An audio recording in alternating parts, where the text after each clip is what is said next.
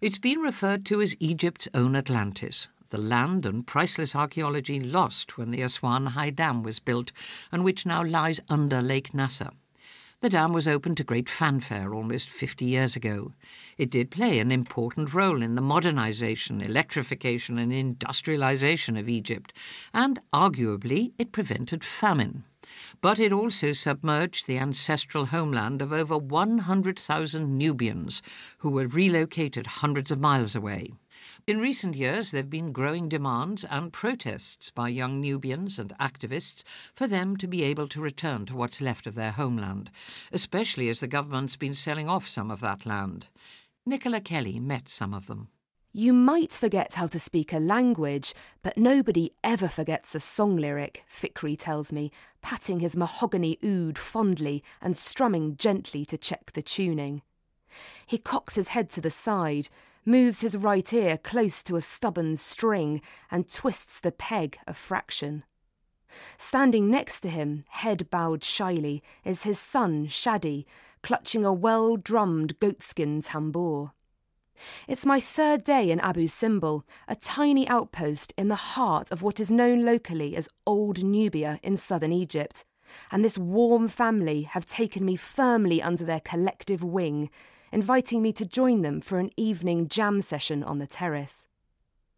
Fikri, a typically refined Nubian gentleman, allows his sunglasses to slip down his nose and gives the troublesome string one final pluck. A single nod to Shadi and they begin. Soft trills and haunting tones drift among us, sending shivers down the back of my neck. Fikri has his eyes closed, foot tapping. He sings a line and then passes it to his son to repeat, the rhythm circular, the volume steadily increasing. It's mesmerising to watch. It sounds almost nostalgic, I murmur, once the tune has settled, still transfixed. Yes, our songs are like an ode to old Nubia, Fikri nods. But our language is becoming like a relic of the past. Unless we can encourage our young people to learn and practice the Nubian language, in 5 years it will all be gone. The Nubian language was once central to a vibrant civilization living along the banks of the Nile. It was an oral language, but since the arrival of Arabic centuries ago, both Nubian culture and language have been marginalised. It has only survived thanks to its songs, proverbs and poetry. For musicians like Fikri, teaching these songs to young people is the most effective way of saving this ancient language from extinction. But Fikri's got his work cut out for him. Successive Egyptian governments have sought to marginalise Nubians, first banning the teaching of the language and, more recently, beginning to expand the construction of settlements on the remaining Nubian territory. The dispute has lasted more than 50 years, starting with the damming of the Nile under President Nasser that flooded the Nubian villages, forcing tens of thousands to migrate north. Since then, up to 5 generations of Nubians have lived in Komombo, known locally as New Nubia, an hour's drive north of Aswan. Arriving in Toshka, a settlement in Komombo, first appearances aren't exactly overwhelming. It's little more than a barren wasteland of ramshackle huts and a few bored-looking goats grazing the sparse vegetation. I'm swiftly ushered out of the car and nudged into one of the huts. Inside, sitting cross-legged around the walls, are more than 30 Nubian activists. It's this group which organised a mass protest last November, calling for the Nubians' right to return to their original homeland.